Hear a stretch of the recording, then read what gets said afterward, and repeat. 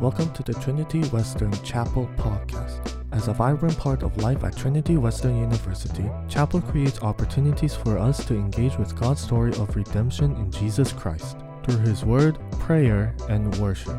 We're glad you're listening and hope that you encounter God's heart for you and the world. My name is Holly, as Reverend Alice just said. I am from the area. I grew up in Surrey. I now live in Vancouver, and I'm a youth pastor. In fact, and I promised I would do this, I actually was Dayton Bracewell's youth pastor, and he's sitting here, so let's give it up for Dayton. Ooh, that was a youth throwback, hey? Let's give it up for her. That was just for you. That's a West Side youth throwback. I really love talking about Jesus because Jesus is amazing, and I love talking about God's Word and the ways that God, the triune God, Father, Son, and Holy Spirit, has revealed Himself in the Scriptures. And I truly believe that there is a word here for us today, for you and for me. And so I am excited to open up Esther 7 with you. I'm going to do a recap of chapters 4 to 6, and then we'll jump into chapter 7. So I'm going to pray, and then I'm going to read chapter 7 to you. Okay. Living God, we thank you for being here today. We thank you that you love us because you are love, and we thank you that you are constantly speaking, that you do not withhold yourself from us, and that you are faithful, that you go with us wherever we are, and I thank you that you have revealed that in this text. And I pray that what is of you, Lord, would stick and would be planted into hearts and would take root and grow and be unto your glory, and whatever is not of you, that it would just fall away, be blown away like chaff and forgotten. Use these feeble words, Lord. Without you, I have nothing and I am nothing, and so I pray that you would use it. We pray these things, Jesus, because you lived, died, and rose again for your glory and our joy. Amen. Okay, and I said this last time, if at some point you feel like interacting with me, totally fine. I am cool with that. It's helpful, especially when I can't see you. Okay, so chapter 7. If you have a Bible in book or app form, feel free to pull it up. I am going to be reading out of the CSB, but it'll also be on the screen, and here we go. The king and Haman came to feast with Esther the queen. Once again, on the second day, while drinking wine, the king asked Esther, "Queen Esther, whatever you ask will be given to you. Whatever you seek, even to half the kingdom, will be done." Queen Esther answered, "If I have found favor with you, your majesty, and if the king is pleased, spare my life. This is my request. And spare my people. This is my desire. For my people and I have been sold to destruction, death, and annihilation.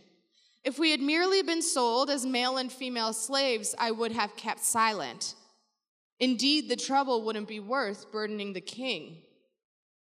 King Ahasuerus spoke up and asked the Queen Esther, "Who is this, and where is the one who would devise such a scheme?" Esther answered, "The adversary and enemy is the evil Haman." Haman stood terrified before the king and queen. The king arose in anger and went from where they were drinking wine to the palace garden. Haman remained to beg Queen Esther for his life because he realized the king was planning something terrible for him. Just as the king returned from the palace garden to the banquet hall, Haman was falling on the couch where Esther was reclining. The king exclaimed, "Would he actually violate the queen while I am in the house?" As soon as the statement left the king's mouth, they covered Haman's face. Harbona, one of the king's eunuchs, said, "There is a gallows 75 feet tall at Haman's house that he made for Mordecai, who gave the report that saved the king." The king said, "Hang him on it." They hanged Haman on the gallows he had prepared for Mordecai. Then the king's anger subsided. This is the word of the Lord. Thanks be to God. So, recap time, because we can't just jump into this without talking about what happened before. In Esther 4, This plan to kill the Jews has been uncovered, and Mordecai, the queen, Esther's cousin, is talking to her through a messenger, and they're going back and forth. And she's like, if I go to the king, he could very well kill me. I haven't been invited, and I haven't been invited for the last 30 days. I have no reason to go before him and live, except if he touches me with his golden scepter. And Mordecai responds, in an act of faith, he says, deliverance will rise up for the Jews from somewhere else. But what if God has raised you up for such a time as this?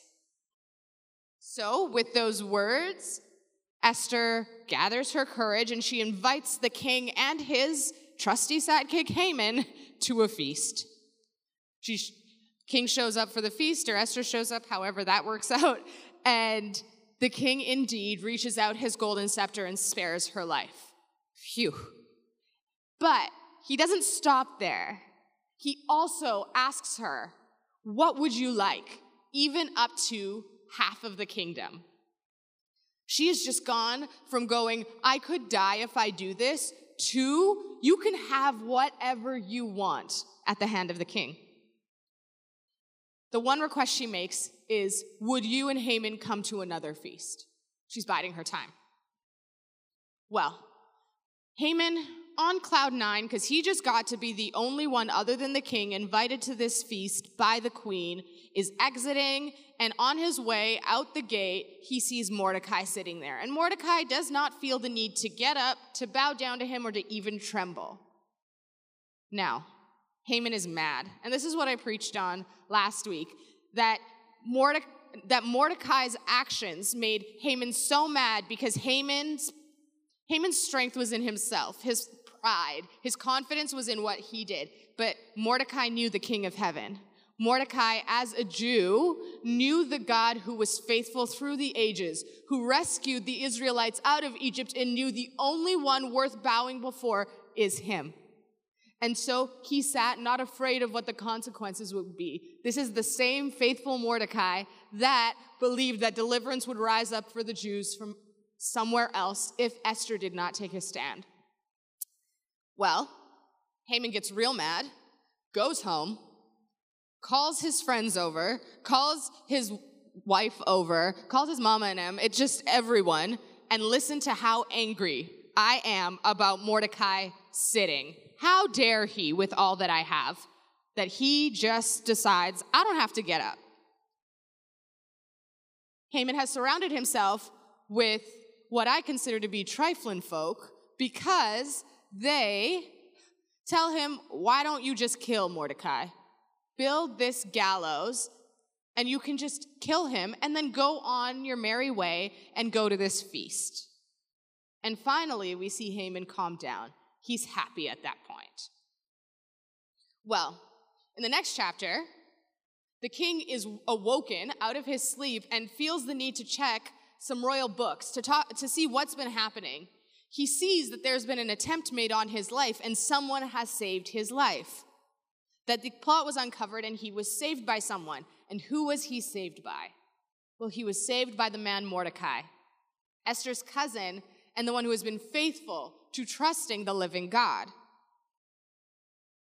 The king calls Haman in and is like, I need to give this man who saved me, who is the most brave person in all the land, I need to give him a robe. I need to give him the best of everything. Haman, remember, lost in his pride, thinks he's talking about him. Thinks the king is talking about him, and he's like, yeah, give him this, give him that, give him whatever, because Haman thinks he's about to get everything he believes he deserves in his pride. Well, his pride would be his downfall because he now has to give Mordecai, who he has basically declared his mortal enemy, give him the best of everything. And Mordecai is lifted up and proclaimed a hero, and Haman, well, he's watching it all go down. And now it's time for the second feast that Esther requested. And again, now we're in Esther 7, and the king asks Esther again, what is it you want, even up to half my kingdom? I really love that we sang the song we just sang, I know who goes before me, I know who stands behind, because Esther was afraid the king would kill her. She was so afraid to go before the king because she hadn't been called in, and yet God had gone before her and softened the king's heart to the point that he was ready to give Esther even half of the kingdom. And Esther was prepared. She was prepared for the request, and she says, "Spare me and my people, spare my family." You see, friends, we do not go alone into what God has called us. Esther did have to be convinced to do this. And this was the role of Mordecai. As her cousin, as her family, as one who knows the living God, he was ready to help her and remind her of the prior faithfulness of God and tell her, you can do this. And it could have cost her her life. Her reason for being afraid was sound, but she did it anyways, and she saw the favor of God. God went before her and softened the king's heart. You see, she went from worries of death to half of the kingdom if she wished. This is the way God works.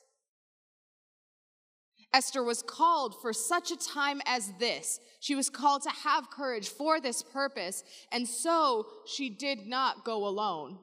When she entered the king's chambers and asked for this, there was never a point where she was alone because God was with her. The same is true of us. We who know the Lord on this side of redemption's arc, on this side of the death, burial, and resurrection of Jesus Christ, we know that the Holy Spirit lives within us because that is the promise. As a seal and guarantee, we have the Holy Spirit. And so when we are called, we do not go alone. When the Lord calls us into something and we feel fear, we feel worry, we actually can be convinced that the God of angel armies has already gone before us. He hems us in from behind, as Psalm 139 says, and we do not need to fear because he has never left us. Well, the king has his queen in front of him, and she is begging for her life. He doesn't know that he has sentenced her to death because he was tricked, and he's horrified and asked, who planned this? Oh, snap. Haman has gone from second most revered in all the land to his whole world crumbling around him. And Esther says it is the evil adversary Haman. And Haman is terrified, straight shaking in his boots. The same man who expected Mordecai to tremble at him is now trembling at the family of Mordecai. Sweet poetic justice. You see, this illustrates our second point. It is God who raises people up and God who brings people down. Despite Haman's best laid plans, God's were bigger, and he is the sovereign God, so his plans will come to pass. Haman was scrambling for power, whatever he could do to get his hands on as much power as he could consolidate. He devised a plan to kill the Jews, and now his own head is on the chopping block. He is about to be killed. Esther and Mordecai never looked for power. Their call, their plan is simply this: be faithful to what God has put us in place to do. Accomplish the purposes of God. They looked to be faithful where they were, and what did that result in? Mordecai saved the life of the king and was honored for it. Esther, she spoke with courage where God had taken her. This is the contrast between them. When the people of God are faithful to the things that God has called them to, the Lord is the one who raises them up. When we seek our own power, we don't know if we're going against the plans of God, and he is the one who raises up and who takes down. And that is a fearful place to be because no one gets in the way of the living God. So Haman planned to see Mordecai killed, and instead he sees Mordecai lifted up and praised. And then he is trembling and is like, okay, I now no longer have power. I no longer have any of my plans that I had. And so now I need to figure out how to save my own life. I'll go beg for my life. No pride left. That pride that he had put so much faith in, that's long gone. He's like, I just got to live at this point. And so he goes over to Esther. He trips or something. He starts to fall on Queen Esther. And the king walks in at this moment because Haman is having the worst day ever. And the king gets real mad. He was already mad, so he went for a walk in the garden. He comes back in. You'd think maybe a little calmer, and instead gets even madder because now it looks like Haman's trying to attack the queen. And it already sounds like he's trying to kill her, so this is very bad. At that point, it's over for Haman. It's done. His face is covered. I imagine one of those like black hoods that when you get kidnapped, you know the ones I'm talking about? That's kind of how I imagine it going down. Black hood over his head, and he's carried away. And the king's anger subsided. Interestingly, in chapter 5, when Haman imagines the death of Mordecai and constructs those gallows and is like imagining, okay, this is my plan. I'm going to say to the king, Mordecai should die, and then he's going to die, and then I'm going to go to that feast. The Bible tells us that he calms down from his rage at that point. And now, it's seemingly a short time later, everything has changed. And the same gallows that pleased him to construct to kill Mordecai are now being used for his own death. And not only that, are actually being used to make the king happy.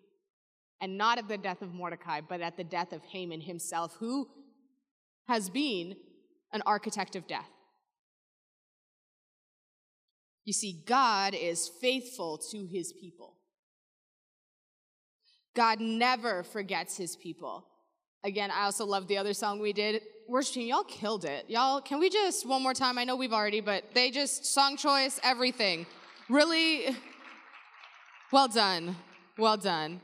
When you see the Holy Spirit just line things up, it's amazing. And so singing Sovereign over us, your plans are still to prosper. You have what? You have not forgotten us. God never forgets his people. His people were sentenced to death, and God raised someone up to save them. And God does not just raise someone up to save them. He does not just leave them to not die. He actually completes the justice and puts to death the one who sought to kill his people. God does not leave things undone. Amen?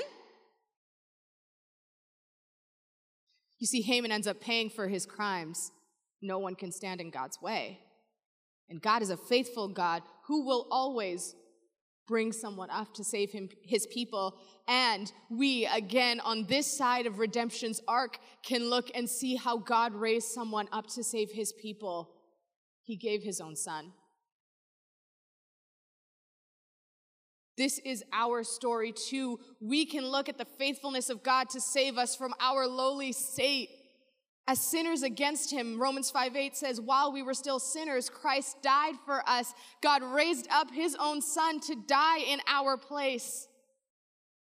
But again, God does not leave things undone because he is a faithful God, and he raised Jesus back up again, and Jesus rose again, and now he lives forevermore. And this is the faithfulness that we too, as the people of God, can remember. You see, we live in a world of injustice. We live in a world where it seems like justice is slow and things are hard, and we are facing pandemics, and we are facing climate change, and we are facing, all of this, all these inequities, and it can seem like nothing good is happening, but our God is always working. He is always working, and he is always faithful, and we know that because Jesus died and because he rose again and he has promised us he will return, that this is not the end of the story because God is faithful to his people. And God is raising people up. He is raising people up to be ambassadors of this kingdom that is coming, to be living as the kingdom that will be reality one day. There will be a day when all we see is perfect justice. All we see is harmony. All we see is shalom, the world as God intended it, with people from every tribe, tongue, and nation raising up the name of the Lamb who was slain, singing, "Worthy are you, because you were slain." And for those of us in Christ, those of us who have trusted Christ for our salvation, we will be there and we will worship together. And that is the promise for us, friends. And so, is God raising you up? That is my question for you. Is God raising you up to live as one of that day, to speak out against the injustices of the world, to speak out against the ways the world says we are to be living, because you know the faithfulness of the God who has called you? Because you know God is the one who raises people up, and because you know that God is faithful to his people, now and forevermore. Let me pray. Triune God, we thank you because you are faithful, faithful always, faithful to complete the work that you start, that you who began a good work in us will carry it on to completion until the day of Christ Jesus. And thank you for the promise that the day of Christ Jesus is coming. And that day will be a day of reckoning. But Lord, you are coming to restore all things.